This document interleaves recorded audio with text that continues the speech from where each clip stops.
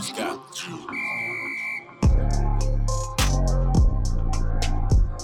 Your one stop for exclusive interviews. We're joined by UCO head coach Nick Bowman. Coach, thank you for taking the time to talk to us today. You know, the number one thing is we have core values that we believe in very much here at UCO. And number one is trust. Number two is character. Number three is effort. So we are joined by University of Central Oklahoma safety O'Shea Harris, who was recently named second team All-American this week. O'Shea, thank you for taking the time to talk to us. It shows that all the hard work I've been putting in over the last couple years finally paid off. I went from my redshirt freshman year feeling like I should play, but I wasn't quite ready to just working, doing whatever I could in the summertime in the weight room, taking everything serious, and then it all finally paying off. I just know it's more. I have so much more that I can do. So I'm just keep going, see how far I can take it. Post-game press conferences. there have been several things that happened even before the season started that, that could have just, our kids could have just folded the tent. It shows character. Game previews, recaps, brought to you by Me, your host, JG Smooth. You're listening to the Cho Show, only on theswagreport.com.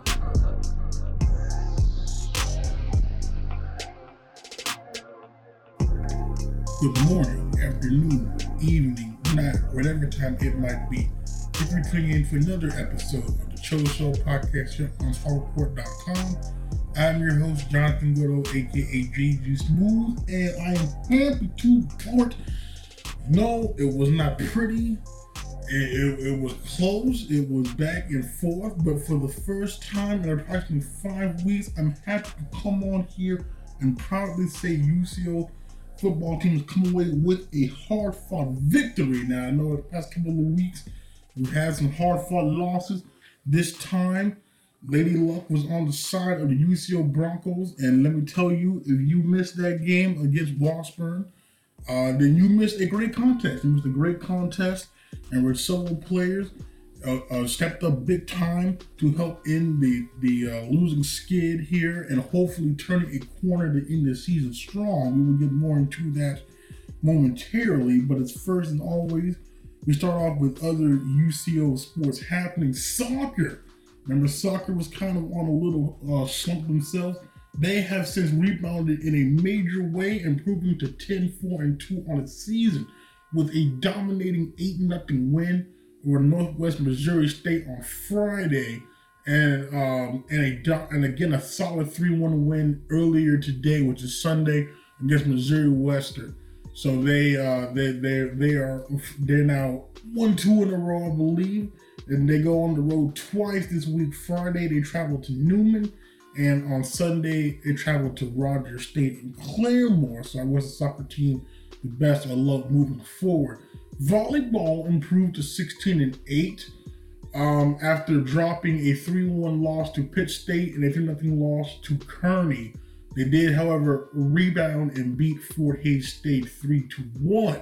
They traveled to Missouri Southern on Tuesday, at Washburn on Friday, and at Emporia on Saturday. It's another 3-game stretch upcoming for the volleyball team. Again, I wish head coach Edgar Merrique and his Lady Broncos some much success. Finally, wrestling earlier today at Hamilton Fieldhouse had a bronze and blue scrimmage, which the bronze team dominated the blue team 42-6. They opened the season a week from today, Sunday versus Drury University, 4 p.m. at Hamilton Fieldhouse. So I encourage everybody to come out and check the wrestling team. The wrestling team last year nationally ranked. We had a couple of nationally ranked wrestlers that went on to qualify for the NCAA championships. So we were hoping for a similar and more successful type of season from the wrestling program. Now, that being said, we dive into the main encore of the podcast here, which is UCO's clutch, extremely clutch, close, come from behind win on the road, 22-20 over Washburn, which saw some late game heroics from one Chandler Garrett, who made a second straight start. Also starting with Jacob Blair. If you recall last week, I said Jacob Blair after the first rough half against Missouri Western was benched in favor of true freshman Lane Grantham. Jacob Blair did start and played the entire ball game. Now I must admit here, okay, I did oversleep somewhat. I woke up exactly 5 minutes before kickoff, and we were having trouble computer-wise. So I missed both teams' opening drives, but to sum it up early, both teams scored on the opening drive, with Washburn getting a touchdown and then UCO responding with a 36-yard outquick field goal. Now, when I did pick it up, okay, it was right. It was Washburn's ball. It was Washburn's ball, and Richard Desir Jones. If you recall, Richard Desir Jones, one of the couple of JUCO deep defensive linemen that head coach Nick Bobeck brought in this year, notched the team's third sack on the season. Now, it must be noted here, coming in, obviously they had 2 sacks. They more than doubled the sack total after today's game. So I want to go ahead right now, give defensive line coach Pat Hill some credit, give defensive coordinator Russ Pickett a lot of credit here, and give the defense as a whole a lot of credit, because let me tell you, if it was not for the efforts of the defense, UCO will not have won this ball game, because once we get deeper into it and we go by the box score here, this is by far the best performance of the defense I have seen all season, and I hope that they can continue this trend moving forward, because this week's opponent, Missouri Southern, is coming off a historic win, and they have the offense that is capable of putting points on the scoreboard. So the defensive effort that we saw Saturday against Washburn definitely will need to be continued. But noting on that, he notched the third sack, which then forced a stop, and with a bad punt, gave UCO the ball at the 40-yard line. Unfortunately, UCO was sacked on third down, had to punt the ball. But let me tell you, punter Jay Tedesco had a career day. This is by far the best punting performance I have seen from Jay Tedesco. He constantly pinned Washburn back. I feel like the worst punt he had them starting at the 23, 25-ish. Anything else was inside the 20. I want to give him also a lot of credit there. He also had some kind of spotty performances early on in the season. He also had his best game of the season so far. But the punt was down to 11. Then 11, UCO would get the stop. However, they would turn it over on down after a sack on 4th and 7. That must note here the offensive line in the first half.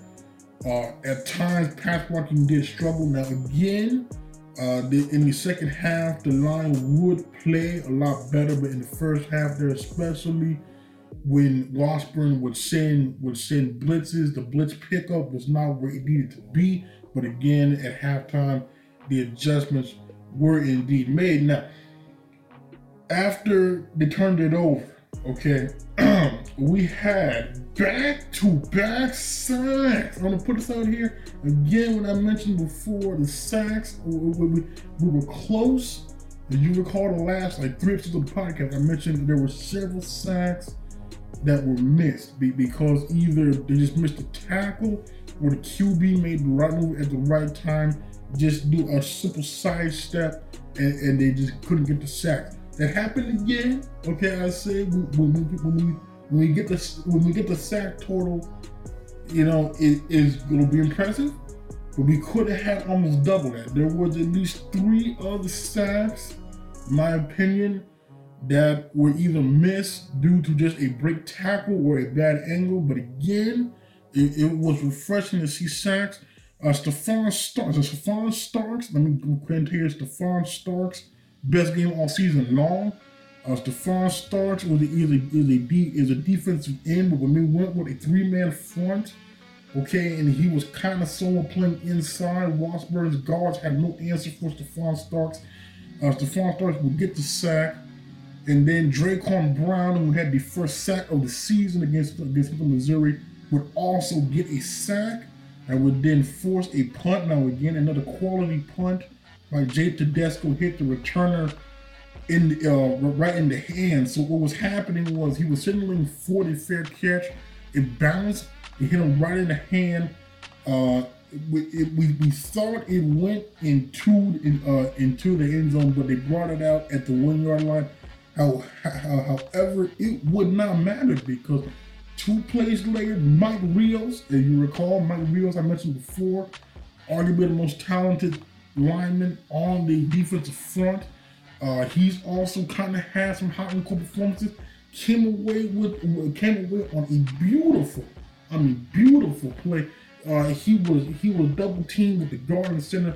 Put the double team with the super rip move and got the sack for the safety. So at that point, it was 7-5. Okay, and then nobody else would score in that first half, and then it was a defensive slugfest. So we come out in the second half. UCO would take the lead as they took the opening drive for a touchdown, set up by a big 44-yard T.J. Roberts run. Now again, T.J. Roberts, as you mentioned before, in my opinion, in the opinion of my man James D. Jackson, the editor-in-chief of the Vista, and others close to the program, T.J. Roberts is a very talented and elite running back.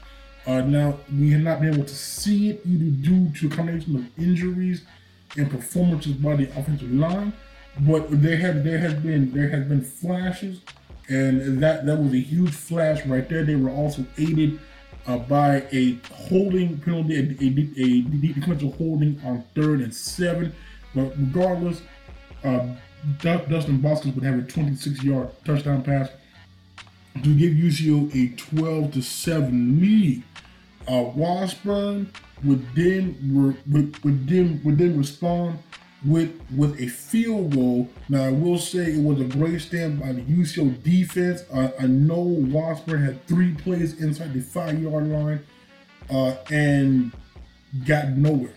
They got nowhere, and so they had to force the field goal. So again, I want to give them credit on that. Then after that, Washburn would get another field goal, but once again, UCO is stiffened up in the red zone and forced the field goal. Now that drive was helped out. Was helped out by 3.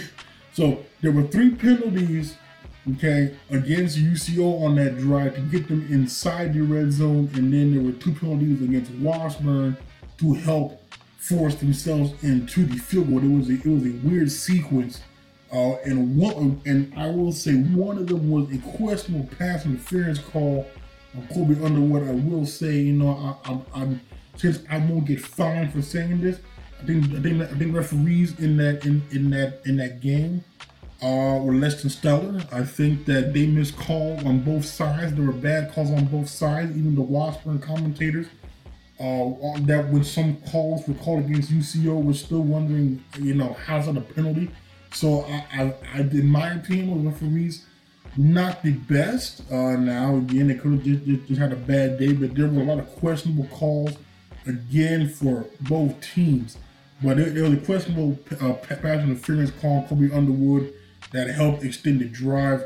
But regardless, Washburn at that point would have a 19-13. A 12-13 lead. Then shortly before the end of the 3rd quarter, Johnny Bizel IV, again, offensive coordinator Christian Hood, calling what has been a staple of the offense the past 4 weeks. He called a patented wide receiver pass. This time, however, unlike the last time, it was still a nice game. But it was more so the catch by Todd Griffin, the Oregon transfer, one-handed in the middle of traffic. Just a beautiful catch, a beautiful catch. I'm talking about, and Bizel threw it right. It was just very, very, very tight window. The ball was in there. where it looked as if Griffin almost overran it. He put his arm back, reeled it in there, took a pretty good shot.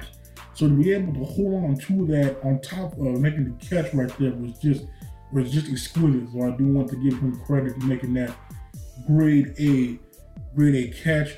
But they would end up scoring a touchdown on a 75-yard drive that was held by a late hit penalty.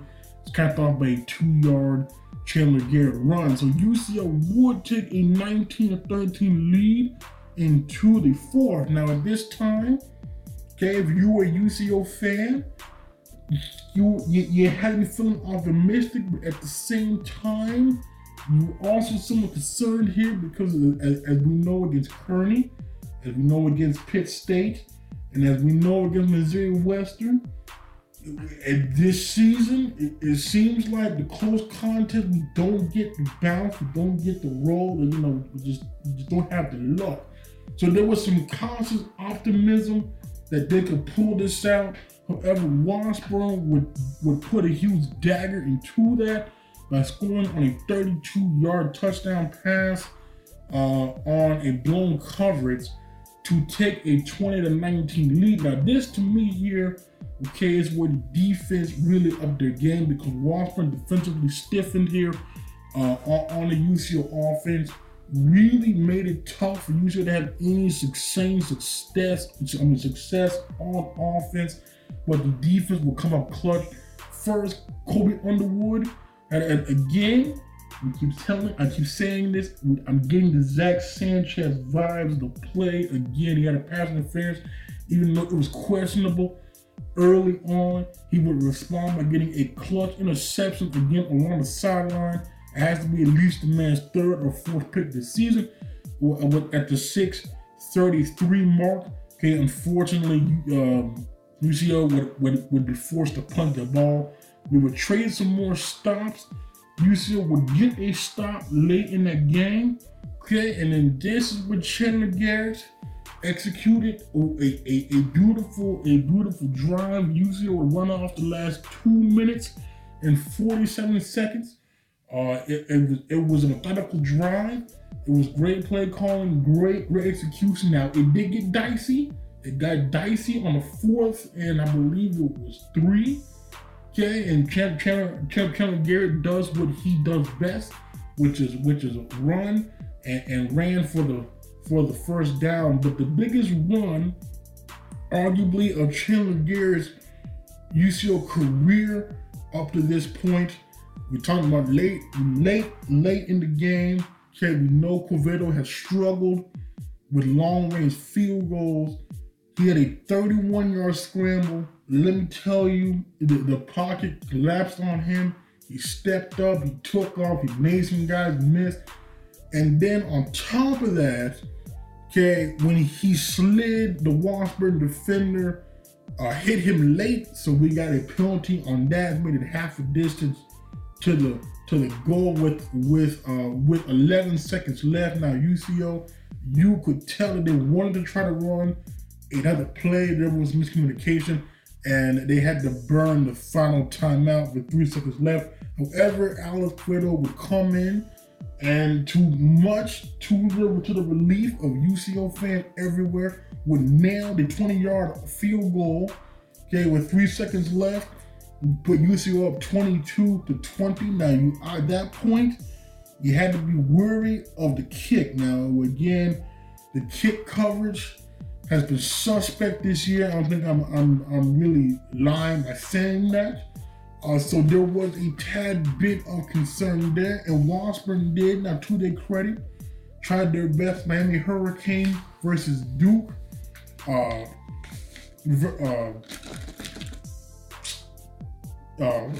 the one for?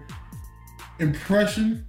Okay, they got to about midfield when they laid over the back, and somebody, I'm not sure who it was at that point in time, because I was so happy that the tackle was indeed made, laid the wood to the unsuspecting Washburn return guy, and that ended it, and UCO came out with the pick of Kansas with a hard-fought 22-20 win. Again, if you were a UCO fan here, this is huge on many fronts.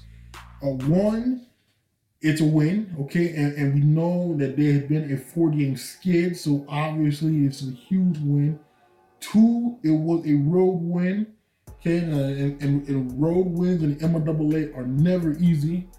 And then 3, okay, it keeps the opportunity for a winning season alive. Now, we mentioned UCLA would have to win out here to get to a 6-5 record. I mentioned that starting last week, all the games were winnable. I think you saw that against Missouri Western because that should have been a win.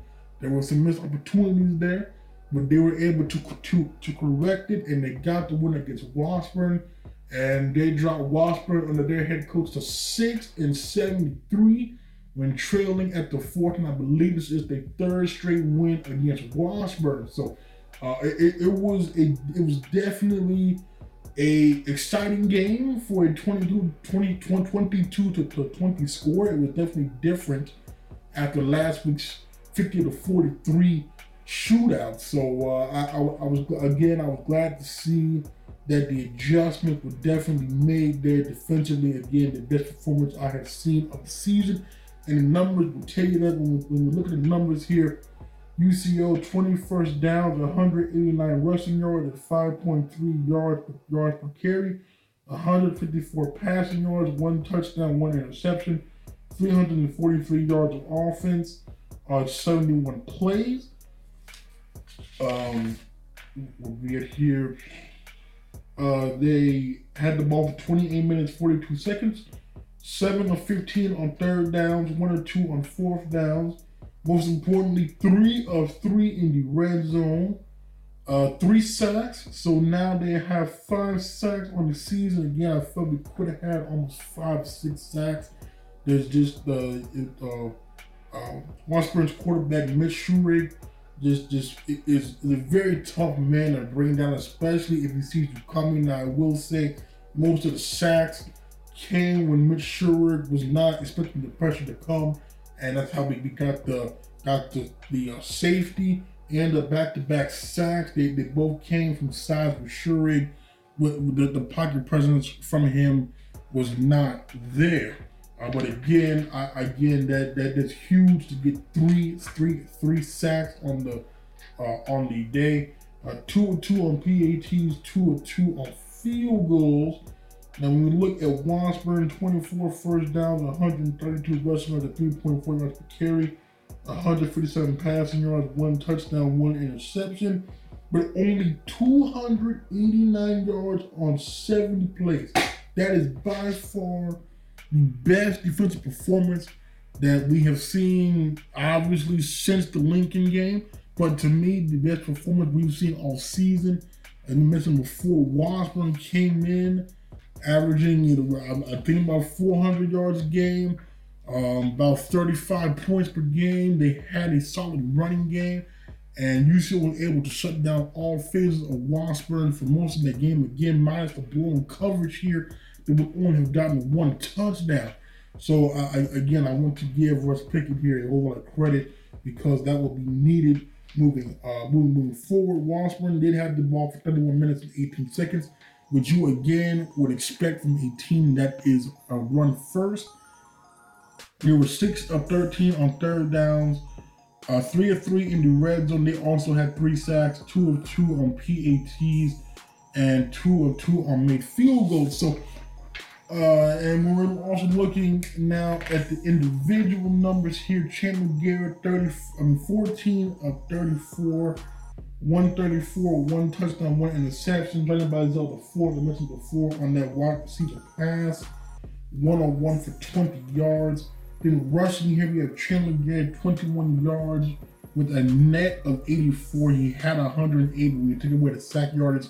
He had 84 with 1 touchdown. T.J. Roberts, on only 8 carries, had 76 yards. Now, he did have that 44-yarder, which obviously helped out tremendously, but he still averaged 9.5 yards per carry. Probably a season high, and we have to check the Lincoln stats on that to make sure, but it's either a season high or close to it. And then Seymour Daniels also 4 carries, 15 yards. Dustin Bosquez on a sweep, 1 carry, 7 yards, and then Todd Griffin 2 carries for 7 yards. Receiving wise, Dustin Boston. I will say Dustin Boston, even though he did have a 26-yard touchdown and finished with 8 catches for 66 yards, he did have some drops. He did have about 2 drops on that. And you never want to see those. Dante McGee, 1 catch for 35 yards. Todd Griffin, 2 catches for 27. Amonte Phillips, 2 catches, 17 yards. Dawson Huddleston, again, a man making the most of his opportunities. A beautiful catch, a tough catch for 6 yards. Again, it was along the sideline, and coverage is a quality catch. TJ Roberts, 1 catch for 3 yards. And then Quevedo, 2 of 2 on field goals. And the punting here, I don't have the punting numbers. No, I don't have the punting number. Yeah, I do. Jay Tedesco, 6 punts for 43.8 yards per punt, 4 inside the 20, 1 touchback, 1 of 50 or more yards, and a long of 52. Again, Jay Tedesco putting on a punting clinic.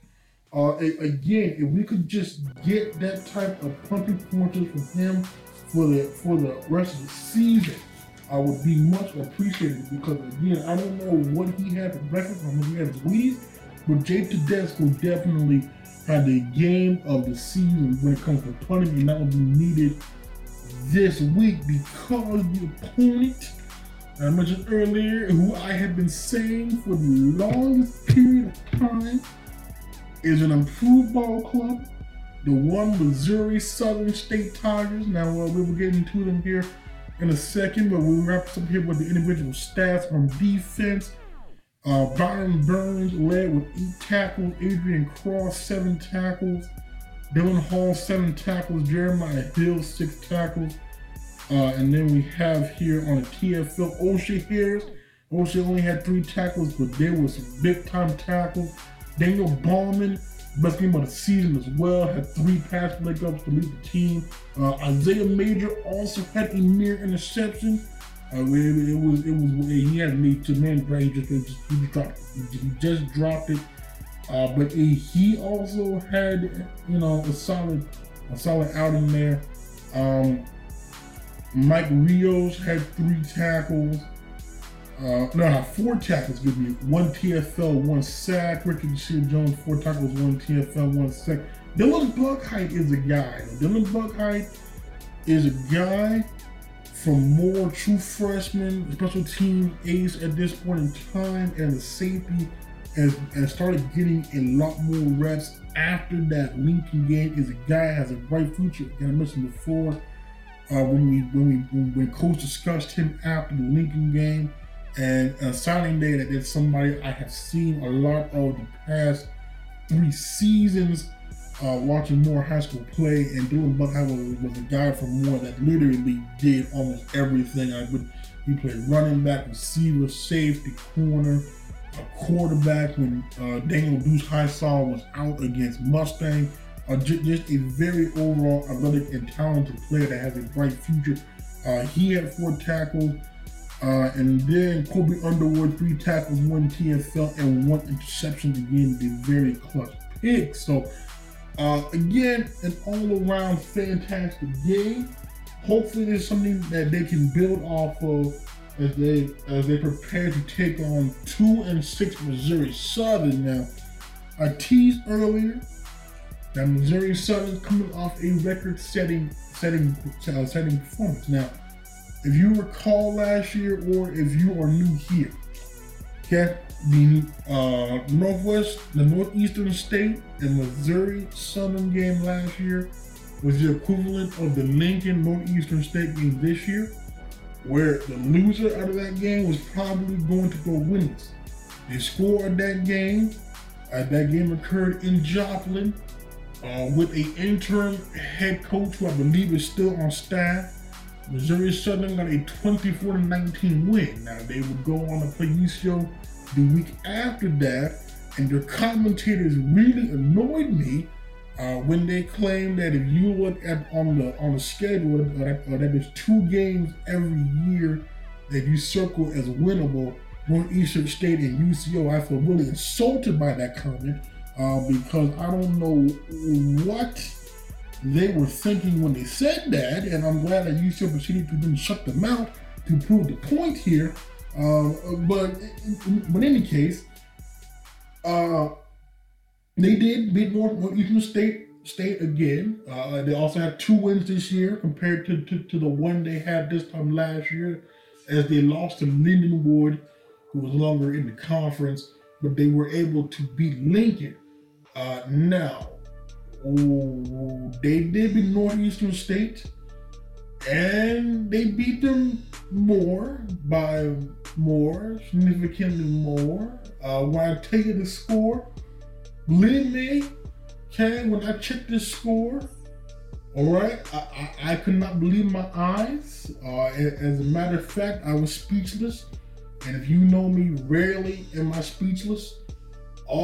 But the score, okay, just the score of this game, okay, this not only the state is trash, okay, so we're gonna just, again, this is gonna prove though, Missouri Southern is an improved ball club. Remember, they scored 24 on them last year, they allowed 19, they won by 5. Okay, this year, they allowed 7. Okay, so we had improvements there. But here's the kicker. Okay, if you're driving, I just encourage you here, fair warning, the number I'm about to throw out you, okay, that the scoreboard read with the points for the Missouri Southern State Lions in Tahlequah. I think was it Doc Wiley Stadium in Tahlequah. Okay, I'm warning you right now, might cause sudden shock. So fair warning. Missouri Southern posted a total, that is in one ball game, 86 points. 86 points. So when that clock hit 0, it read Missouri Southern 86, Northeastern State 7. There is 79-point win. As a matter of fact here, okay, so I had to go on the Missouri Southern website here just see what their recap said. Okay, this was the first. This was the lead. Okay, this was the lead. The Missouri Southern football team tied or broke 6 single-game records, while Charles Rest, who I will talk about here shortly, broke a single-season mark as the Lions won at Northeastern State 86-7 today inside Doc Wadley Stadium. Okay.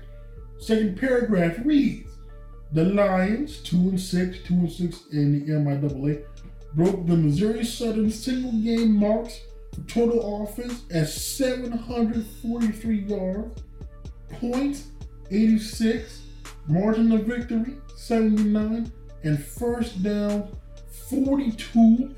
Okay, well, Jacob Park, who I mentioned again in a minute, broke a record for touchdowns responsible with 8, 5 passing and 3 rushing, and tied a single-game touchdown pass record with 5. The Lions also broke an MIAA single-game first down record with 42, breaking the previous record of 41 held by Southwest Baptist against Truman State in 2007. So again, if we're not just go ahead and read those numbers again here, 743 yards of offense, 86 points, 79-point margin of victory, and a conference record 42 first downs. Now, if you were wondering here what the box score was like, now it was only a 14 game at the end of the first quarter now. Okay, so you were a Northeastern State fan at the end of that first quarter. Hey, you win the ball game. Okay, then at half, it was 38-0. Then at the end of 3, it was 73-7. So just again here, just an improved ball club. Now that starts with an improved head coach. Now, if you are a fan of the Last Chance U series on Netflix, their head coach is someone that is very familiar. That is one Jeff Sim. He was the head coach of Garden City in the past 2 seasons when they were in Independence. That was one of their biggest rivals.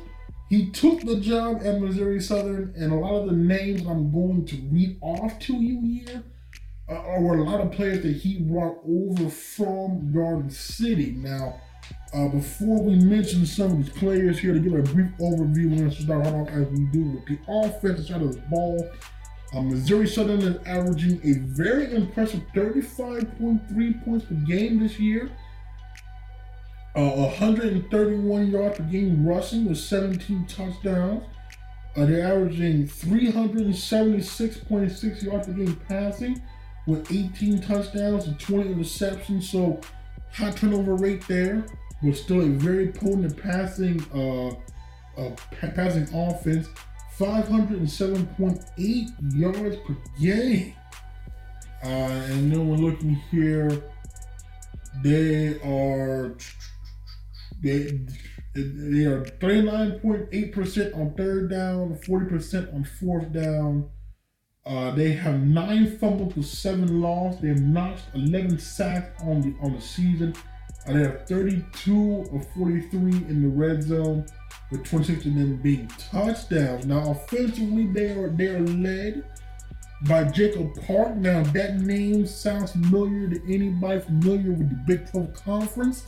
That is because Jacob Park, former quarterback at Georgia, went to JUCO, was the quarterback of Iowa State that was beat out by not Brock Purdy, but Kyle Kemp. If you recall, when OU upset Iowa State, Kyle Kemp was the quarterback.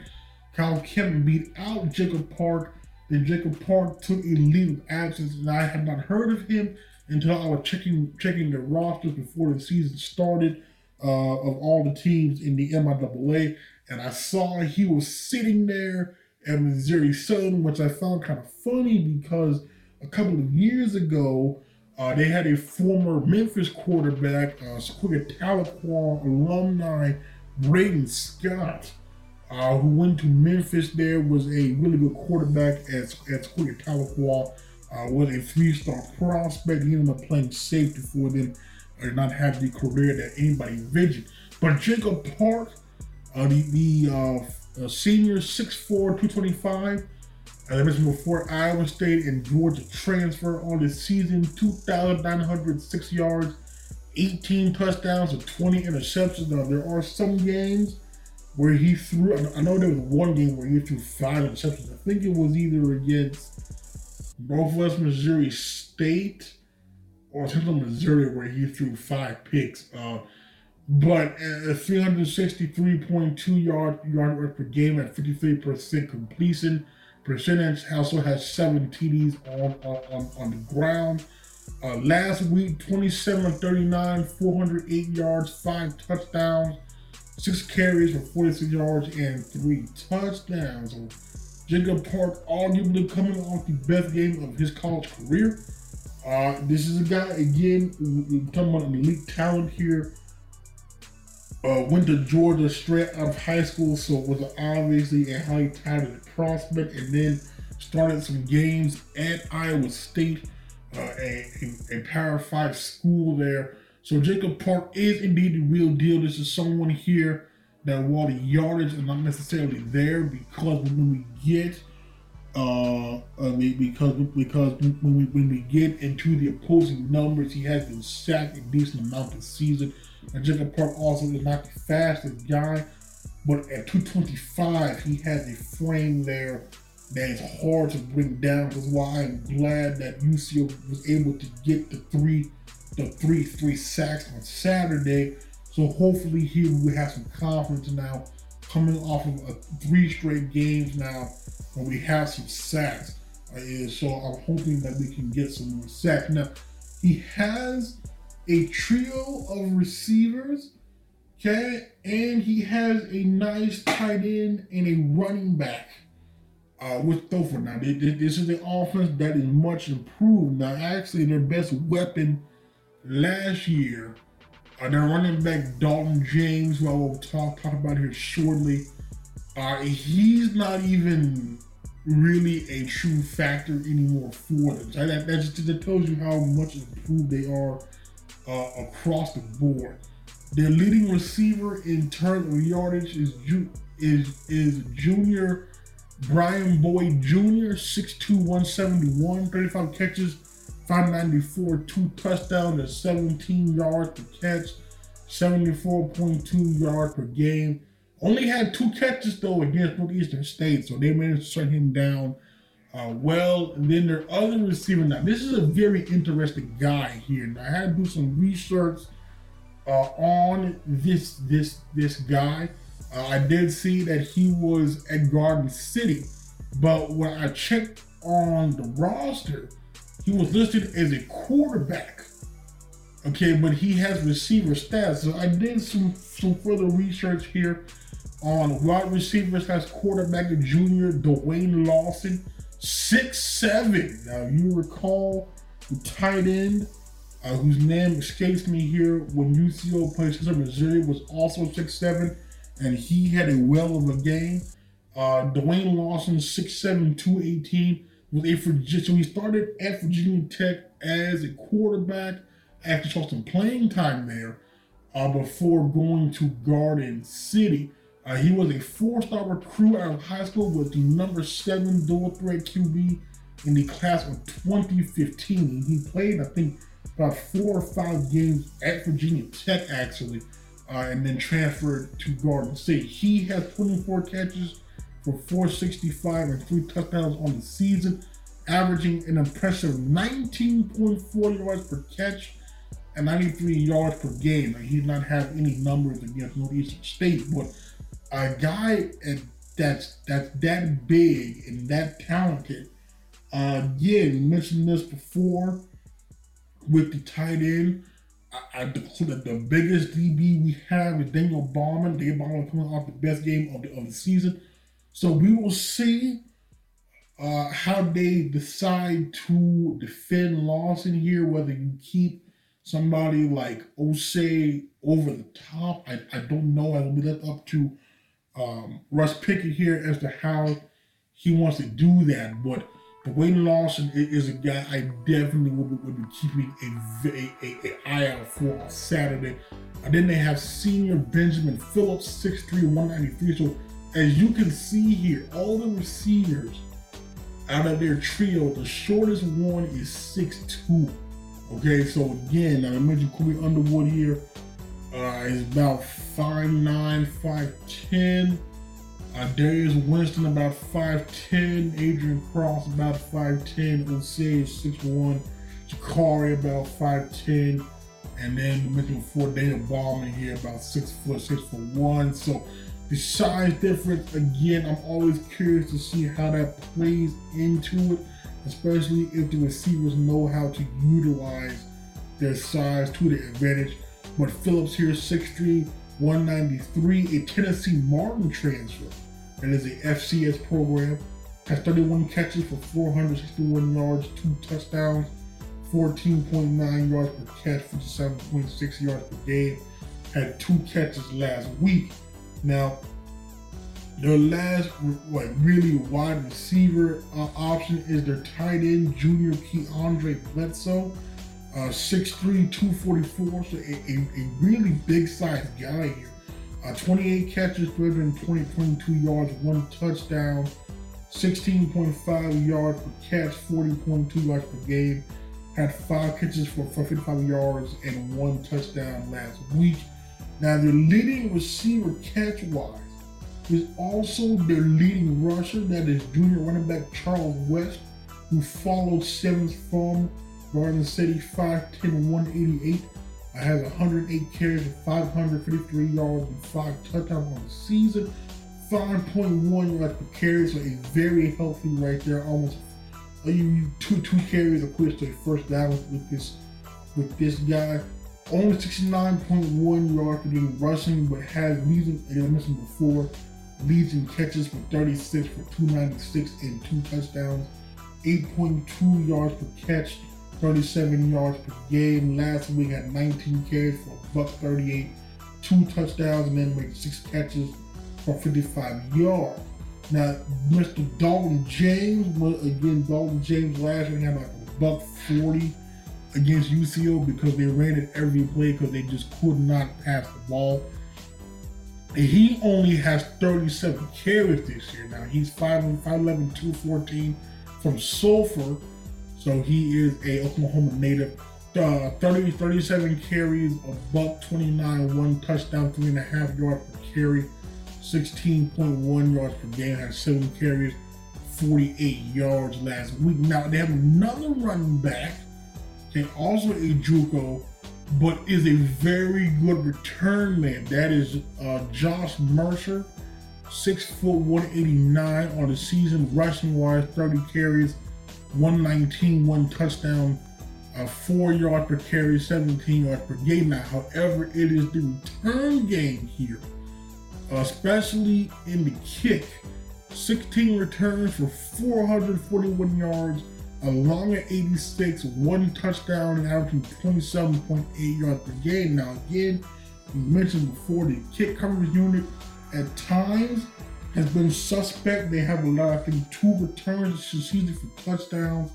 That is an area, to me, of some concern, because the way the offense is going here with the numbers that I read off, we don't want to give Missouri Southern a shorter field. Okay, so we need to have special teams unit, especially on the kick coverage, to really be up to their game. Now, I keep mentioning this fact that the punt team has blocked some kicks. This is the day in which the kick block unit could get some blocks. Okay, now Missouri Southern's kicking is not impressive. They have Paul Wolf. He's 4-6 on the season, 3 of 3 inside the 20, 1 of 3 from anything outside of that. He also has had 2 kicks blocked. Yeah, unfortunately, he has 2 kicks blocked. Now they use another kicker, Riley Hawthorne. He's only 2 of 5 this season, including 1 of 3 from 20 to 29 yards. He's 1 of 2 from 30 to 39. He also has 2 blocks on the season. So if we're looking at both kickers here, the long is 35, and they've had 4 block kicks. This, to me, is an area here. Now, I know UCO has been close a lot of times this season to getting some kick blocks. This, to me, would have to be the game. Okay, that if we're hoping for a kick block, this has to be the game. This has to be the game. The pressure has been there before. They have been close, whether it be the inside rush or Colby or somebody coming from the outside. But to me, this is definitely an area here, much like I said against Washburn, where the kicking game was not the best. This, again, the kicking game is worse than Washburn had, and they've had 2 kicks blocked.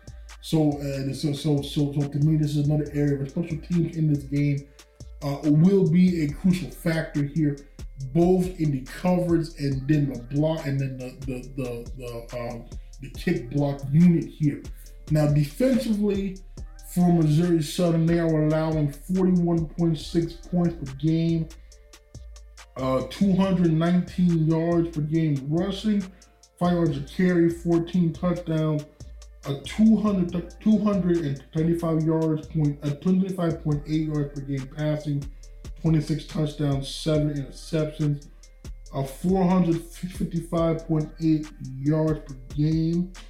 They are also allowing, they also have 7 interceptions on the season.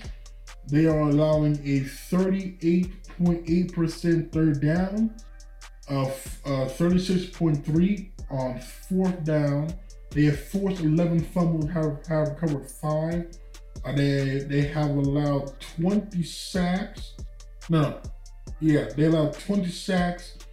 And then they are 29 and 34 in the red zone, with 23 of them being touchdowns. So if we're looking here, Missouri Southern's defense obviously not impressive. Now it probably stands to reason too. Okay, when you have an offense that clearly is pass first, and when you also have thrown 20 interceptions, and you have also lost 7 fumbles here, that is 27 turnovers.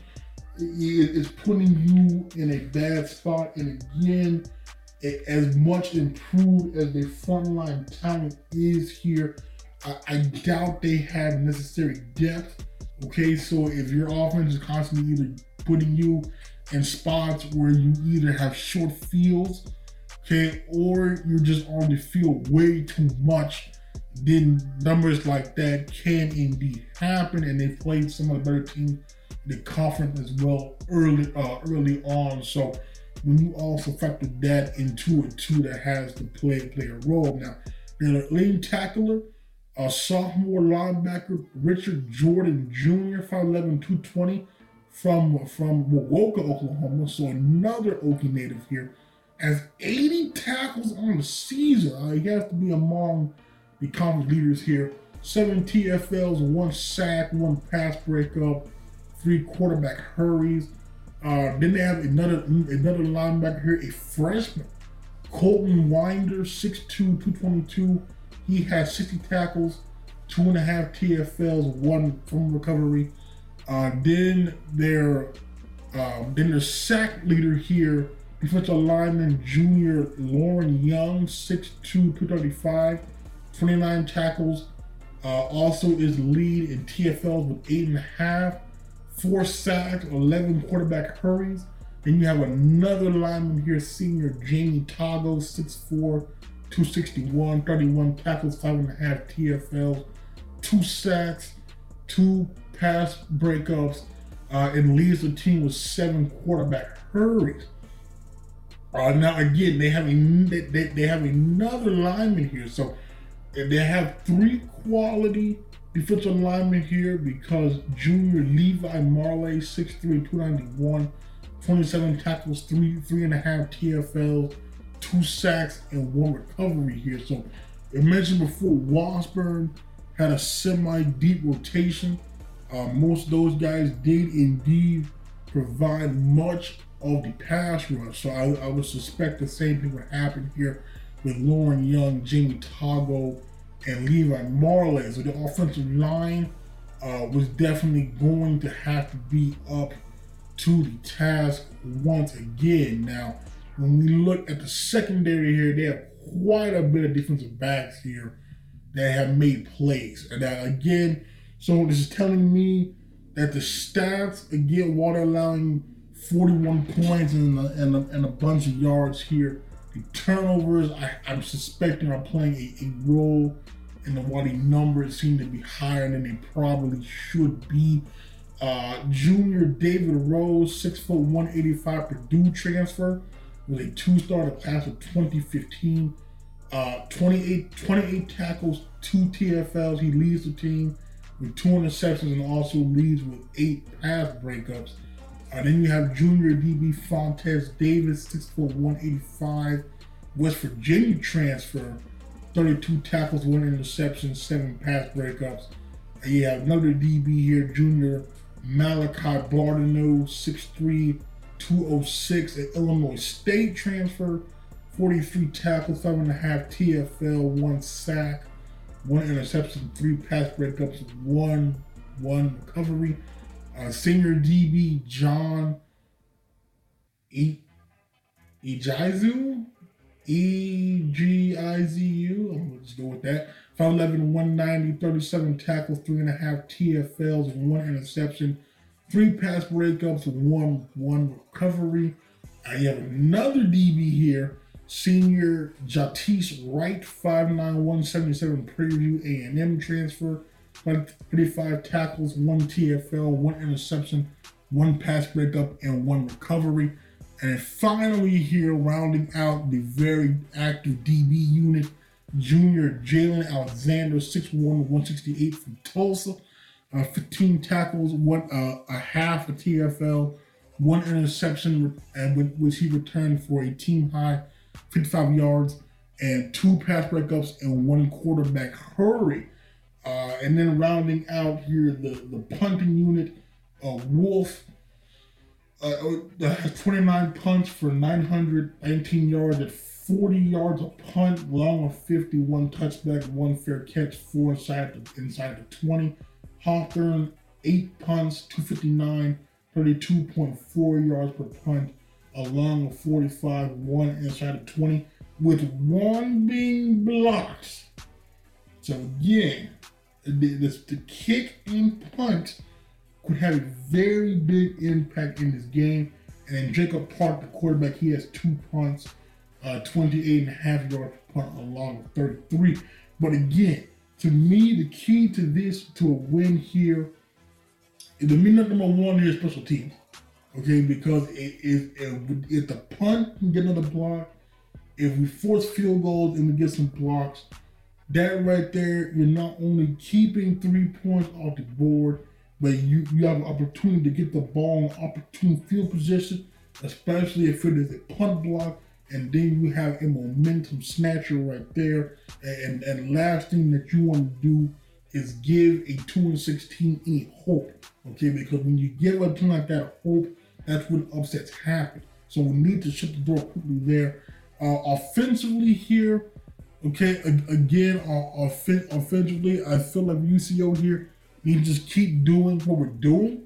If we can get the run game going outside or running Chandler Garrett 20 some odd times, okay, that'll help out a lot here, especially with TJ Roberts and Sabre Daniels. Now, I'm not sure if Peyton Scott is healthy yet or not. I did not see him out there Saturday, so I don't know. But if we could establish a ground game there, would definitely help out. And the offensive line, we need to have the performances that we've had in the second half for all 4 quarters. Again, against Missouri Western, first half was very rough.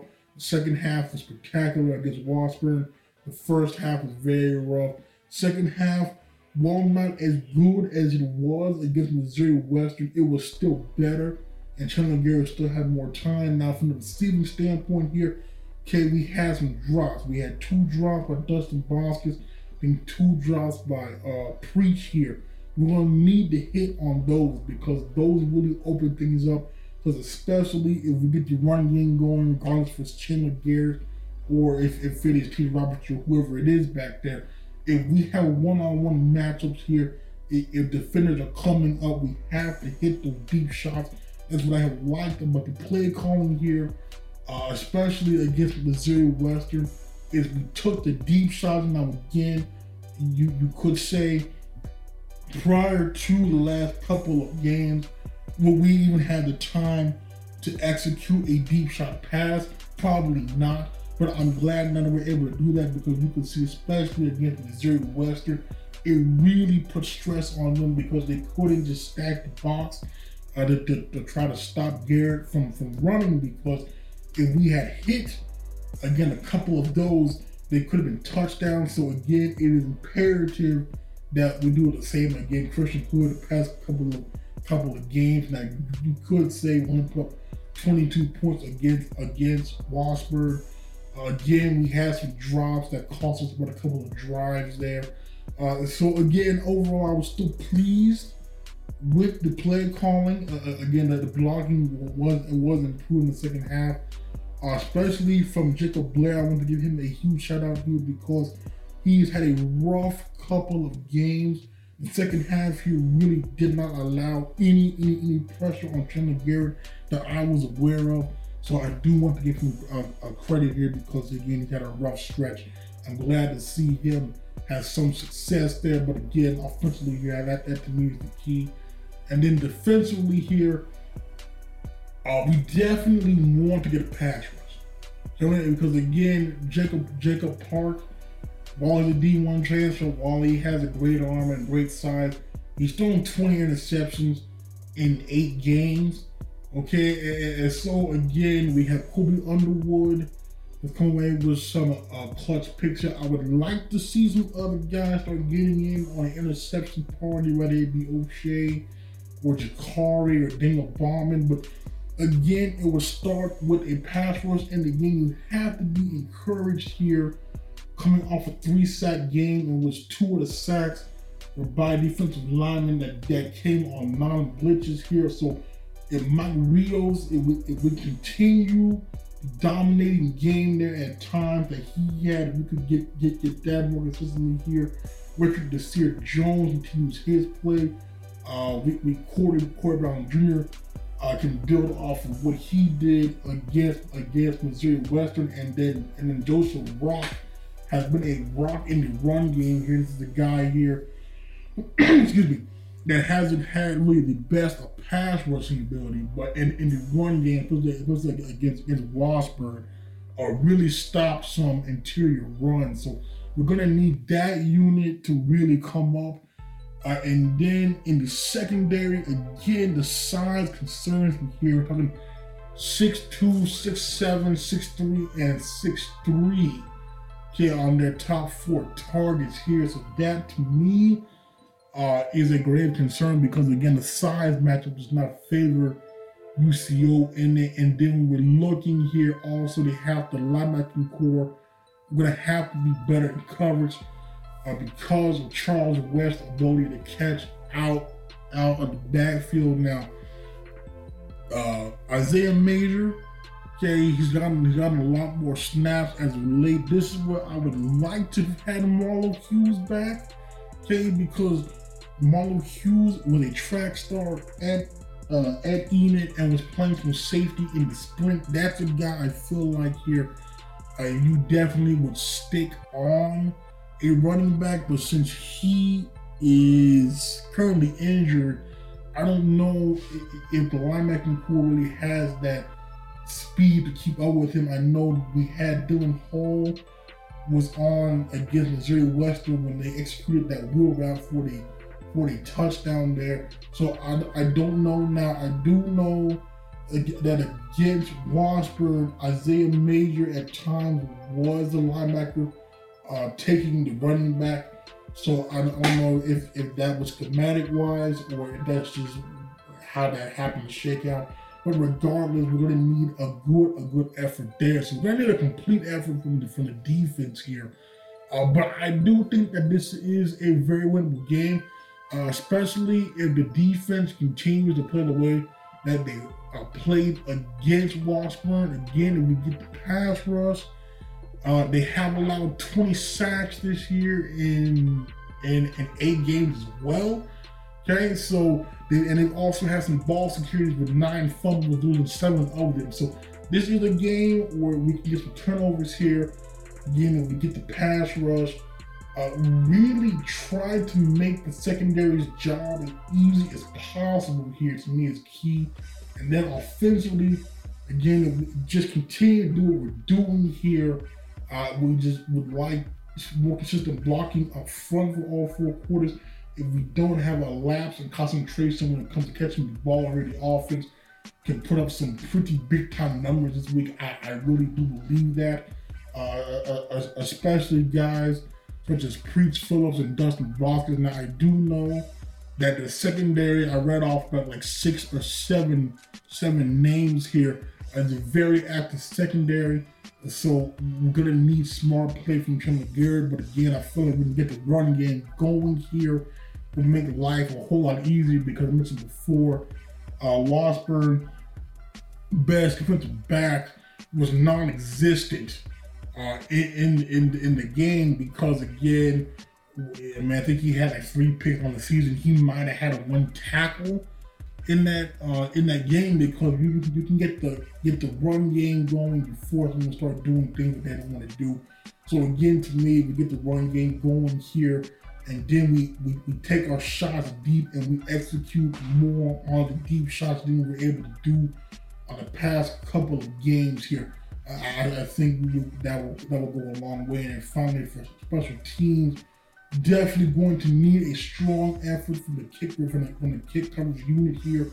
because again, Josh Mercer here, 444 return yards, 1 touchdown, 186, averaging almost 28 yards of return.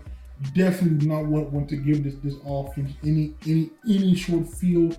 And then when in terms of the blocking units here, opportune time to make some noise again on both punt and some kick blocks here can really assist in the momentum and for some battle. And then finally here, if Jay Tedesco can build off of a quality performance against Washburn here, pin them back deep again, make them go on long drives, increase the chances of getting some stops and turnovers here, or possibly get another safety, will also be going a long way. So I'm really looking forward to seeing the outcome of the game. It is a 1 p.m. kickoff for Hall of Fame weekend at Washburn Stadium in Edmond, Oklahoma.